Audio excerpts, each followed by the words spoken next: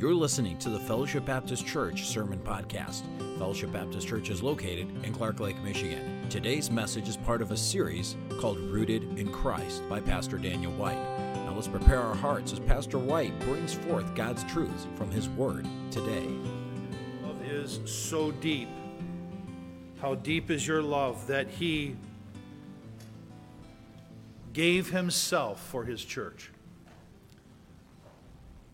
I wonder this morning if we love His church as much as He loves His church. Take your Bibles and turn to the Old Testament, the book of Exodus, chapter 20, the Ten Commandments.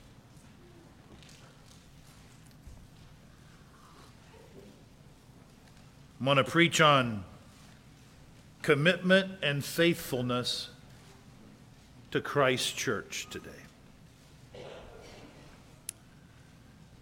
In Exodus chapter 20, I want to pick up with verse 7.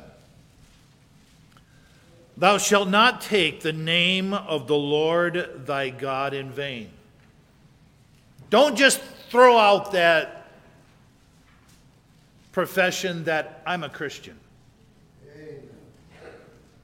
If you're going to testify to being a believer and a follower of Jesus Christ, then live it out. Amen. Otherwise, it is picking up His name in vain. Right. Thou shalt not take the name of the Lord thy God in vain, for the Lord will not hold him guiltless that taketh His name in vain. And then it's interesting to me that commandment is followed by the commandment to remember the Sabbath day and keep it holy. If we're going to take His name, and I'm not ashamed to take His name, are you? Then the next commandment says, remember the Sabbath day and keep it holy. Now He tells us how to do this, how to make the Lord's day a holy day. 6 days shalt thou labor and do all thy work. But the seventh day is the Sabbath of the Lord thy God. In it thou shalt not do any work, thou, nor thy son, nor thy daughter, nor thy manservant, nor thy maidservant, nor thy cattle, nor the stranger that is within thy gates. For in 6 days the Lord made heaven and earth, the sea, and all that in them is, and rested the seventh day. Wherefore the Lord blessed the Sabbath day and hallowed it. He set it apart as a holy day. The prophet said the day extends from the rising of the sun until the going down thereof. In that day His name shall be praised. If you do any study of American history, you don't have to look that far back at our history to see that there once used to be many laws concerning the Sabbath. It once used to be illegal to do any commerce or business on the Sabbath day. Some of those laws are actually still on the books. There are certain counties here in Michigan where there is no hunting on the Sabbath. Most of you know that car dealerships are, for the most part, all closed on Sunday. You know why? That goes all the way back to the Sabbath laws.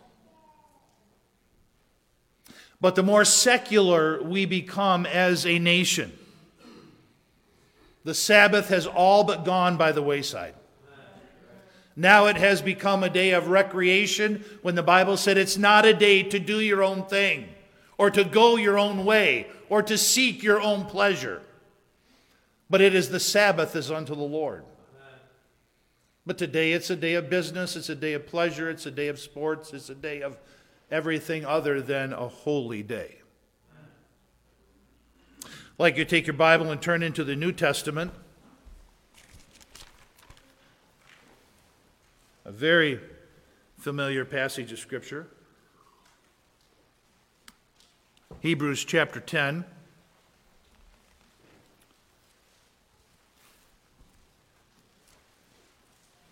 Verse 23 through verse 25.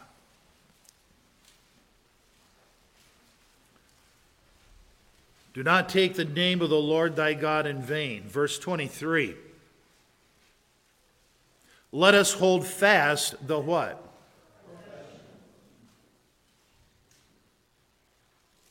Interesting. Let us hold fast the profession of our faith without wavering, for he is faithful that promise. We're going to talk about faithfulness and commitment and loyalty and stewardship to the local church today. Verse 24.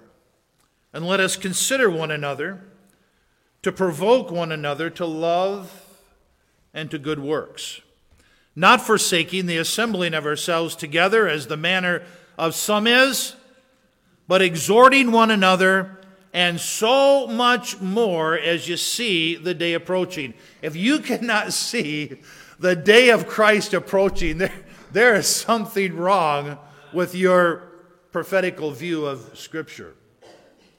Now take your Bible with me and turn to Acts chapter 2, the early church. What was it like when the church first began? Acts chapter 2, verse 41. Then they that gladly received his word were baptized. We'll have a baptismal service next Sunday evening. And the same day were added unto them, to the local church there, about 3,000 souls. And they continued steadfastly in the apostles' doctrine, fellowship, breaking of bread, and in prayers. Verse 46. And they continued what? Daily. Boy, they love going to church. And they continued daily with one accord in the temple, and breaking bread from house to house, did eat their meat with gladness and singleness of heart, praising God and having favor with all people. And the Lord added unto the church daily such as should be saved. 1 Corinthians chapter 4 and verse 2 says these words, moreover, above everything else that we are accountable to the Lord for, moreover, it is required in stewards, and every one of us are stewards of what God has entrusted to us. God has entrusted to us the Sabbath.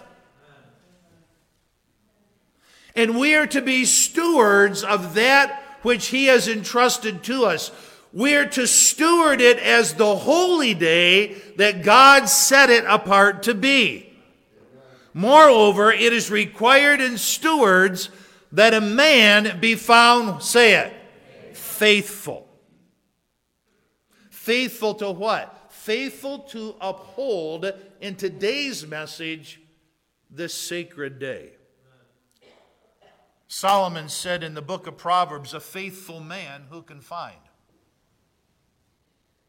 It's hard to find a faithful man today.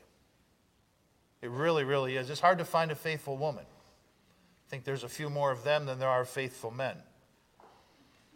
The Bible says, a faithful man shall abound with blessing. And so I put a challenge before you today. Are you being a faithful man? Are you being a faithful woman? Are you experiencing the blessings of God being poured out in your life simply because you are being a faithful steward in every area of your Christian life? Today particularly we're going to talk about the Sabbath. I want to approach this church attendance message today from a little bit different angle than I have approached it before. I want to talk about commitment. I tell you, we're living in a day and age where commitment has all but gone out the window too. Seems like very few people want to be committed to anything. I want to talk about commitment, faithfulness, stewardship, and responsibility. few weeks ago, we were sitting at the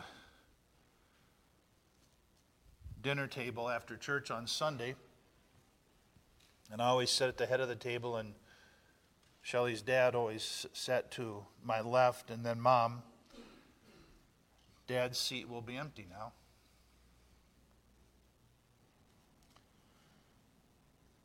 But Dad said to me, he said, Dan, I did not like your message this morning. And this was the first thing that came to my mind. Okay, here comes a joke.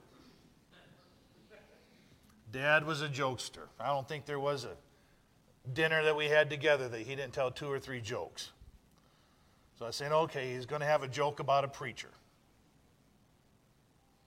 And I answered him, I said, well, why didn't you like the message, Dad? And this is what my father-in-law said. He goes, I wasn't convicted today.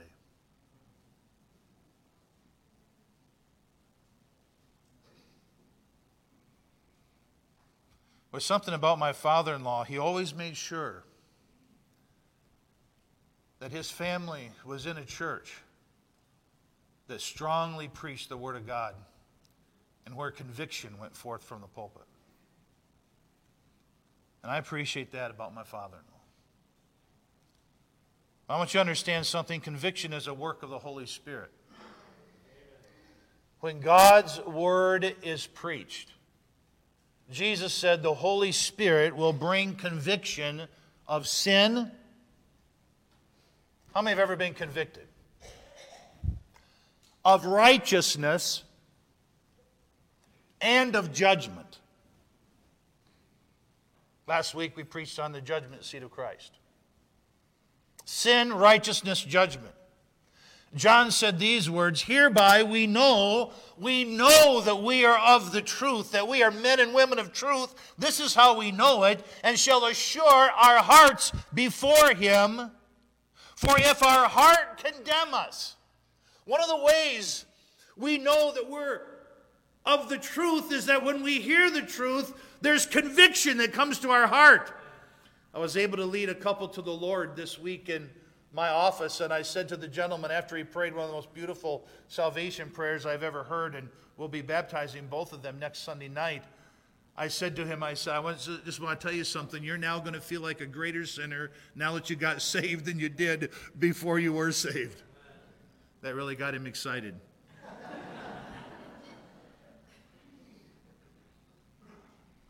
But one of the ways we know we're of the truth is that we feel that conviction in our hearts when God's word is preached. But then it says this, but God is greater than our heart. Hallelujah. He can bring forgiveness and restoration to a convicted heart. Beloved, if our heart condemn us not, then we have confidence before God. Some of you are going to be deeply convicted about the message this morning. The rest of you are going to say, amen.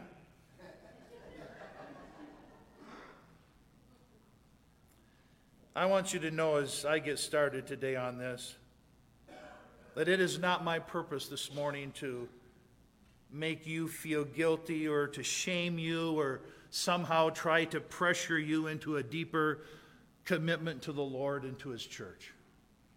You know what? That's not my work. That's the work of the Holy Spirit. That is not mine. But I do know one thing, that when the Word of God is preached, if you are men and women of the truth today, and there's some things that need to change in your life, the Spirit of God will bring conviction. And let me tell you, when He brings conviction, say, I surrender. I will submit that area. I will, to the very best of my ability, become a faithful Christian in this area. I believe that church attendance should be a priority for every one of us. You know why I say that? Because the Bible says it. I mean, how can you have any greater loyalty and priority than forsake not? I think, however, we need to have a little bit of education today as to what is the church. People are so confused as to what the church is. So as we look in the Scripture, we find that there are 3 analogies that emerge all from the writings of the Apostle Paul and an inspiration of the Spirit of God. He called the church a building. He called the church a bride. And he called the church a body. And so I want to look at those three analogies that are given to us by the Holy Spirit through the pen of the Apostle Paul. The church is not this physical building that we sit in today. How many of you know that? We call it the church. Say, I'm going to church. We're not going to church. We're going to a building where the church meets. Okay? We are the church. Once all the believers are out of this building, it no longer is a church. Although that's what we call it. I understand that. But the church is a spiritual building. It is a temple. And the Lord Jesus Christ is the foundation of that building, and he is the cornerstone of the building. God's Spirit indwells that building or that temple through its members. Know ye not that ye are the temple of God, and the Spirit of God dwelleth in you? Once you receive Christ as your Lord and personal Savior, at that moment you are baptized into the body of Christ, and you become part of his building. The church in this dispensation is being built by Christ. One day his church is going to be finished. The last soul that ever will be saved, and the church will be complete and will be caught up together to meet the Lord in the air, and so shall we ever be with the Lord. But right now, Christ is building his church. He said, I will build my church. And the Lord added unto the church daily such as should be saved. In the book of Acts, chapter 2, that we just read from, they were saved, they were baptized, and they were added unto the church. Saved, baptized, added unto the church. What church? That local church that met there in Jerusalem. The Bible says the church is built as a habitation of God on earth. God inhabits his church through his people. We as individual Christians, the Bible says, we are living stones that make up this spiritual house. I was raised in Lawrence. There was a parsonage. My dad was a pastor. There was a parsonage. And we lived on Main Street. There was a parsonage. There was a church. Then there was a building where the church met.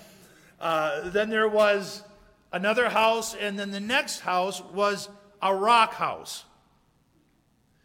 And the Rocks lived in the rock house. Can you imagine that? That was their name, the Rocks. And she was a piano teacher. But when I would see that house, I would be reminded of Christ building his church. And how every one of us are living stones that he places into that spiritual house, which is his habitation here on earth. Ye also as living stones are built up a spiritual house, a holy priest. We should be holy. A holy priesthood to offer up spiritual sacrifices acceptable to God by Jesus Christ. And ye are built upon the foundation of the apostles and prophets. They laid down that foundation of Christ, Jesus Christ himself being the chief cornerstone, in whom all the building, fitly framed together, groweth unto a holy temple. Notice how holiness is stressed in his church. A holy temple in the Lord, in whom ye also, you and me, are builded together for a habitation of God through the Spirit. God inhabits his church through his people. He is the foundation, he is the cornerstone, and he's still to this day building his church. Those two people that accepted the Lord in my office, 2 more stones in the temple. You want to hasten the coming of the Lord? Start leading people to Christ. We are laborers together with him. in the great work of building his church. So the church is called a building. It's also called the bride. The Bible said, he that hath the bride is the bridegroom. So members of Christ Church are united to him by marriage. United to him by marriage. We are called through Scripture the bride of Christ. Ephesians chapter 5, 2 Corinthians chapter 11, Revelation chapter 19, Revelation chapter 22. Listen to Revelation chapter 19, because one day there is a marriage going to take place. After the tribulation period, just prior to Christ's return to this earth, there is going to be a wedding ceremony in heaven. Revelation 19 verse 5, and a voice came out of the throne saying, Praise our God, all ye his servants, ye who fear him, both small and great. And I heard, as it were, the voice of a great multitude, as the voice of many waters, as the voice of mighty thundering, saying, Hallelujah, for the Lord God omnipotent reigneth. Let us be glad and rejoice and give honor to him, for the marriage of the Lamb is come. Now listen, and the wife hath made herself ready. We are the bride of Christ, married to him in a wonderful covenant relationship. And to her was granted that she should be arrayed in fine linen, clean and white, for the fine linen is the righteousness of the saints. And he saith unto me, Right, blessed are they which are called to the marriage supper of the Lamb. And he saith unto me, These are the true sayings of God. There's going to be a wedding, and there's going to be a marriage supper following that wedding that's going to be beyond all wedding celebrations. They say that the average wedding in America costs $20,000. We've never had an average wedding here at Fellowship Baptist Church. But can you imagine the amount of money that is spent on weddings? The most fabulous wedding that has ever been held here on this earth will not compare with the wedding that we're going to experience in heaven. I'm telling you. The Bible says, as the bride of Christ, we are to make ourselves ready. Are you with me? We are to make ourselves ready for that marriage. It is unbelievable the amount of time that girls spend preparing for their wedding. My daughter Christina is already, it's months before she's going to get married, and she's already making preparations. She's already making flowers and all kinds of stuff.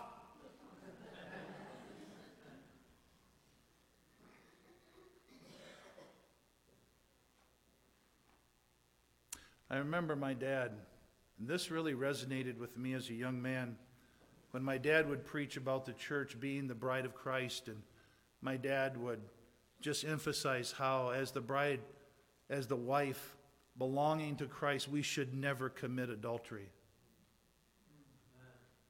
And I thought about how serious adultery is. It's a very serious sin. I don't think anything would damage a marriage more than a husband or wife being unfaithful and committing adultery. I'm so thankful for a faithful wife. But my dad would say, you know, when you're living a carnal life, when you're living a worldly life, you are actually committing spiritual adultery against Christ.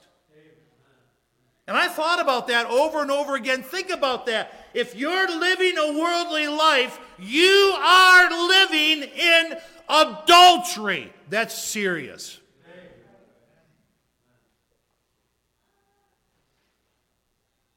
As a bride, we need to keep ourselves for our bridegroom. So the church is called a building, it's called a bride, and it's also called a body. We are called the body of Christ. You will find this over and over again throughout the epistles. Christ is the head. Are you all still with me? Christ is the head. We are the body, and the body has many members, and Christ lives his life through his body, the habitation of God on earth. Phil said in the Sunday school class this morning, he said, and you've heard this before, we are, to many people, the only Christ that they will ever see. For me to live is what? So he is the head, and he lives his life through us. Christ liveth in me. Each of us, as members of Christ's body, receive our direction from our head. We follow that direction. We follow his word. We follow the promptings of his Holy Spirit. Listen, Christ is dependent upon his body to accomplish his purpose on earth. Christ, I'm going to say it again, Christ is dependent upon his body, which you are, to accomplish his purpose on earth, and we are dependent upon Christ for the wisdom and direction and the ability and the power to carry out his purposes. Amen. That's why we're laborers together with him. So as a building, we are the temple of God. As the bride, we are the bride of Christ. As the body, having many members, with Christ as our head. There's another way I would like you to look at the local church here this morning. I would like you to see it as an extended family. I love it when God adds members to our body. To that extended family. The family of God. For this cause I bow my knee unto the Father of the Lord Jesus Christ, of whom the whole family in heaven and earth is named. Rebuke not an elder, but entreat him as a father, a family member. The younger men as brethren, the elder women as mothers, the younger as sisters with all purity. We're the family of God. Now therefore ye are no more strangers and foreigners, but fellow citizens with the saints in the household of God. I am so glad I'm a part of what? I can't hear you. What? The family of God. Are you glad you're part of the family of God? Part of that building, part of that bride, part of his body? I believe that it's absolutely necessary for every born-again Christian to identify themselves as a member of a local church.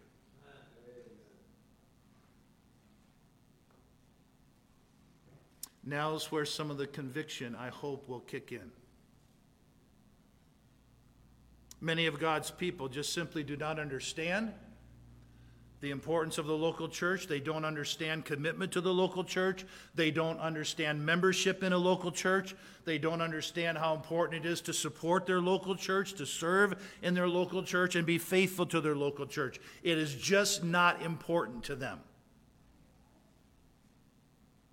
Most professing believers will readily agree that all Scripture is given by inspiration of God and is profitable for doctrine, for reproof, for correction, for instruction in righteousness. Most Christians would say, amen, I believe that, brother. But when it comes right down to being faithful to the local church and being obedient to God's clear command, do not forsake, then there's a myriad of excuses.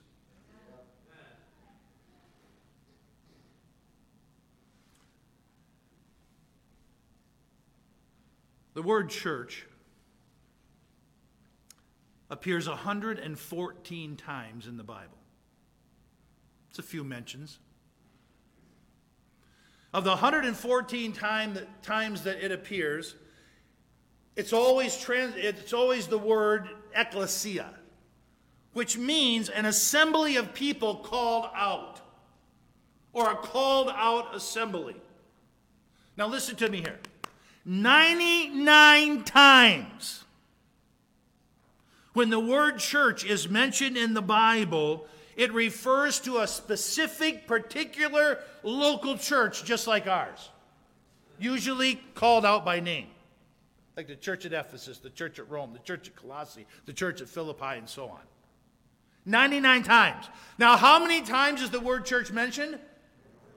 114. 99 of those times, it refers directly to a local church assembly just like ours. 8 times, it refers to local churches in general, like the churches of Galatia. Still referring to local churches, but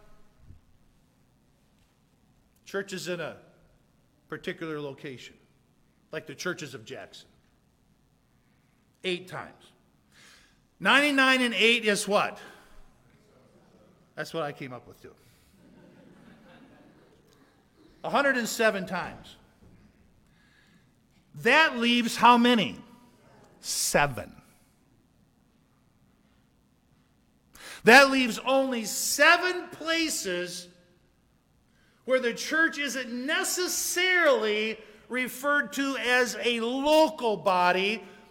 And from those 7 verses, there has emerged a doctrine called the universal church. How many have ever heard about the universal church? Okay? They also call it this, the invisible church. And there seems to be more emphasis placed on this universal bride and body and building than the local bride, body, and building.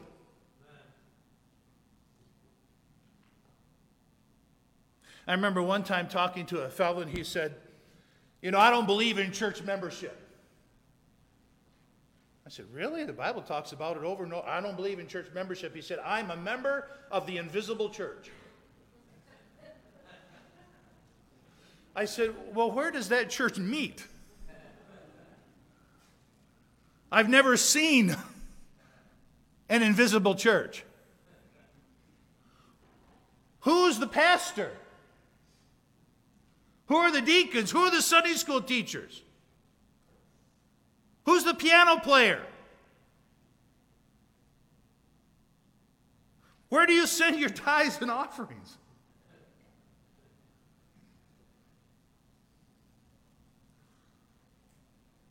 You get my point? You can't be a member of an invisible church.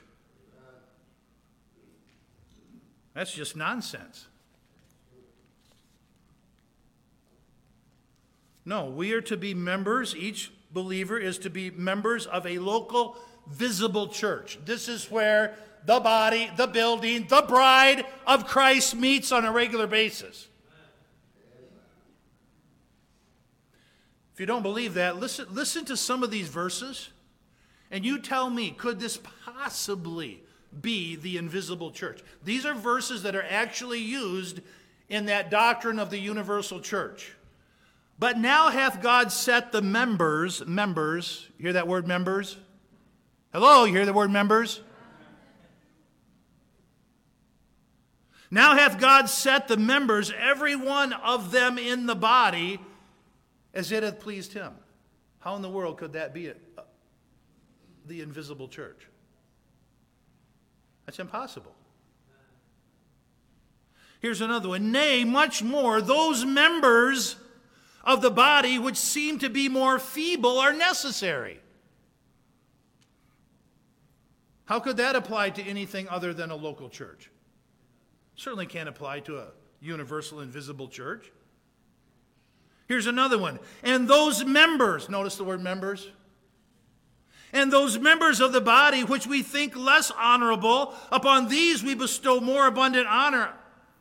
They're not invisible. And our uncomely parts have more abundant comeliness. Can't be an invisible church.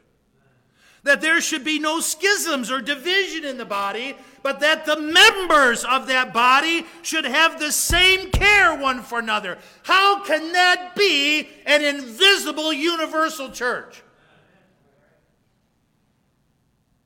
And whether one member suffers,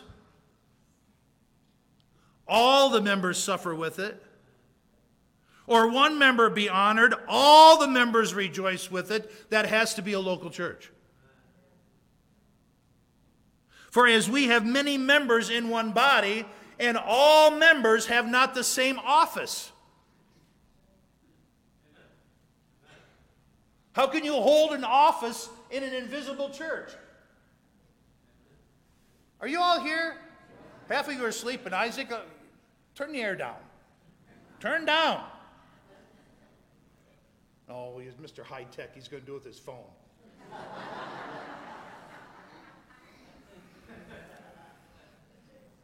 Turn it down a notch. Listen, this is an important message. Here's another one. So we, being many, are one body in Christ, and every one members one of another.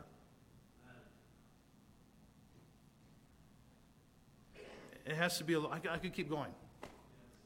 This has to be a local church. I want to say something to you all. Listen to me. Get committed. Get committed to your local church.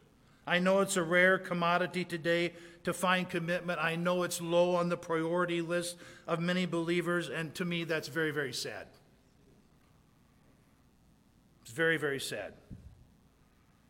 It's not uncommon today to see so many Christians just move from church to church. Hop from here and hop to there. Many of them are trying to leave problems in one church and issues in one church, and they won't submit themselves to a pastor or be committed to a group of fellow believers. My dear people, this is not right. To join a church as a formal member is a biblical thing to do. It's where your commitment lies. It's where your stewardship lies. To cut yourself off from the local church is to cut yourself off from blessing, and is to cut yourself off from opportunity.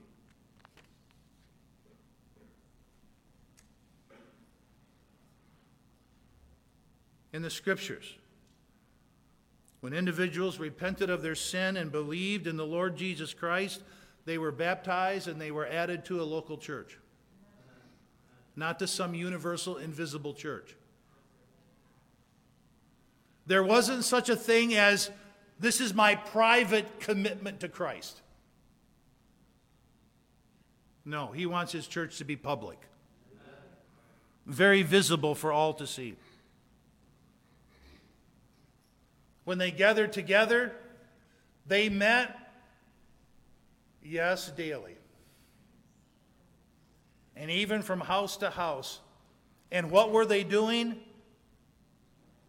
Doctrine, fellowship, breaking of bread, prayers. They were being taught. They were fellowshipping with each other. You can't do that in an invisible church.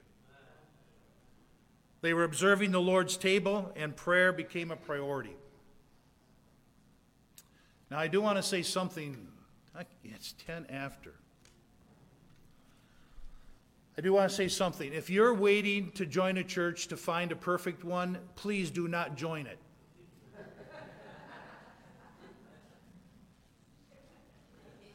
Do you know why? Because you will ruin it.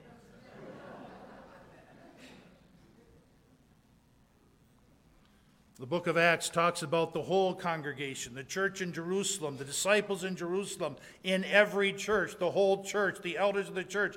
Deacons were first chosen in Acts chapter 6 to take care of problems that were arising in the church. Deacons are not to be a problem. I'm so glad our deacons aren't problems. Aren't you? There's nothing worse than a problem deacon. I think every preacher ought to have the right to shoot a problem deacon.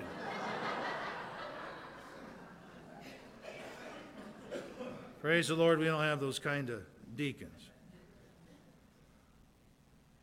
But deacons weren't chosen to serve an invisible, universal church. No, local church. Pastoral authority can only extend to a local church. The Bible said, remember them which have the rule over you, talking about your pastor, who has spoken unto you the word of God, whose faith follow, considering the end of their conversation. Obey them that have the rule over you. Submit yourselves, for they watch for your souls, as they that must give an account, that they may do it with joy and not with grief, for this is unprofitable to you. Listen, I'm not the pastor of some invisible church. I can only be the pastor of those who say, we want to put our membership in Fellowship Baptist Church where you are the pastor. We want to be under pastoral leadership. That's biblical. One of the things that always bothered me about the homeschool movement, although we homeschooled all of our kids, except, well, we homeschooled Levi up to the last couple of years when Shelley's health got so bad. But one of the things that always bothered me about the homeschool movement, and many within the homeschool movement developed the home church movement. Well, we're just having our own little church here. You know what that is? That's rebellion.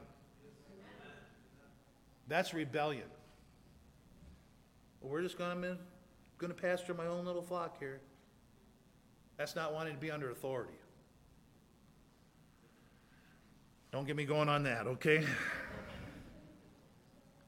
How about discipline?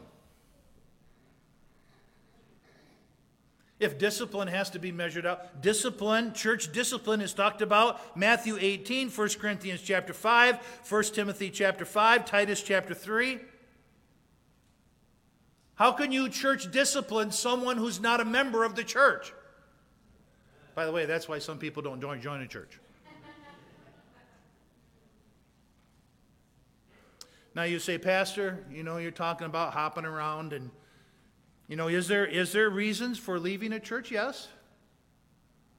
Sometimes God calls people away, moves them into another ministry, just like sometimes he calls pastors away.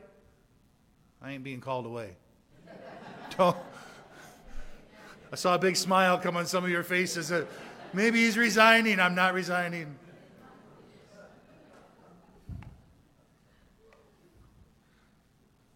I've been here so long, no one wants someone this old anymore.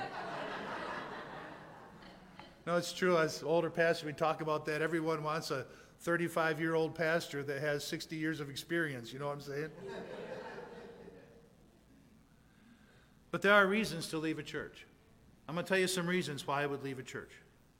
I would leave a church if it starts teaching heresy. I would leave a church. If it becomes heretical in its teaching, I would leave. Matter of fact, the funeral director said to me yesterday, he said, I just had a funeral up here at the Congregational Church in Jackson. He said, do you know they now have a homosexual pastor who's married? He goes, don't you think that's about as liberal as you can get? I said, that's about as liberal as you can get. That's disgusting.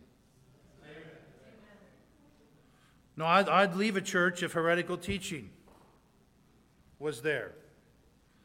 If there was a church that was unwilling to preach on sin and started to embrace this prosperity gospel, I would leave a church like that. I would leave a church if it started to compromise and became contemporary and became worldly and stopped preaching the gospel. I would leave a church if it changed its Bible. I would leave a church if it changed its music. I would leave a church if it changed its standards. I would leave a church if I had to relocate. But a 2-3 hour drive, no big deal. You can make it.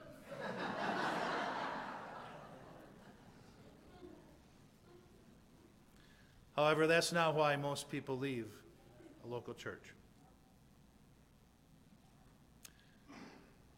They hop around every few years because they become discontent,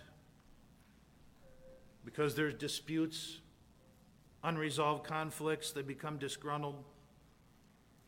They develop a disdain for the pastor. Truthfully, you know what? The biggest reason people leave Fellowship Baptist Church is not because of you, it's because of me.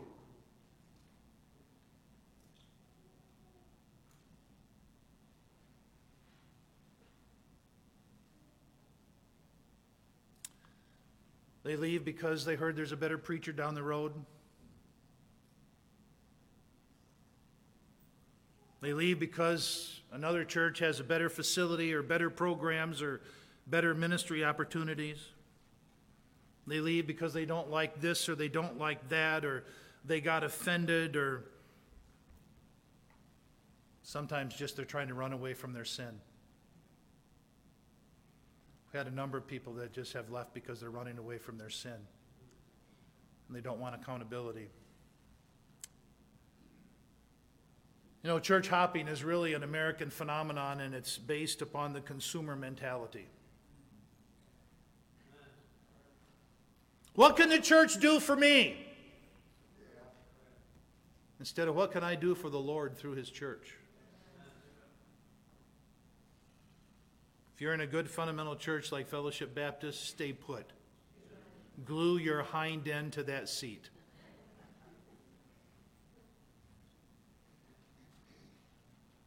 If you get upset with the preacher, get over it. Grow up. Because I get upset with you sometimes too. Why don't we just stick to forbearing one another and forgiving one another, as God, for Christ's sake, hath forgiven us. Well, that's the commitment. My next point is stewardship. But I think you got the message. We got it, church? That was a pretty weak amen. Do we got it? Amen. Okay, I'll quit then. That first amen, I was going to keep going. Do you love your church? Do you love it as much as Christ loved it? That He would give Himself for it. Let's pray. You have been listening to the Fellowship Baptist Church Sermon Podcast. We hope this message was a blessing and encouragement to you. If you would like more messages, visit our website at fbcclarklake.org, where all of our messages can be downloaded for free. Also, you can subscribe to the Fellowship Baptist Church Sermon Podcast on iTunes, Google Play, or SoundCloud. All of our messages are available for free. If you want to keep up to date on what's going on at Fellowship, follow us on Facebook, Twitter, or Instagram, where you can see what's happening at Fellowship Baptist Church. If you'd like to visit us, Fellowship Baptist Church is located at 3200 Reed Road, Clark Lake, Michigan. Thank you so much for listening, and we hope to see you back here again next time.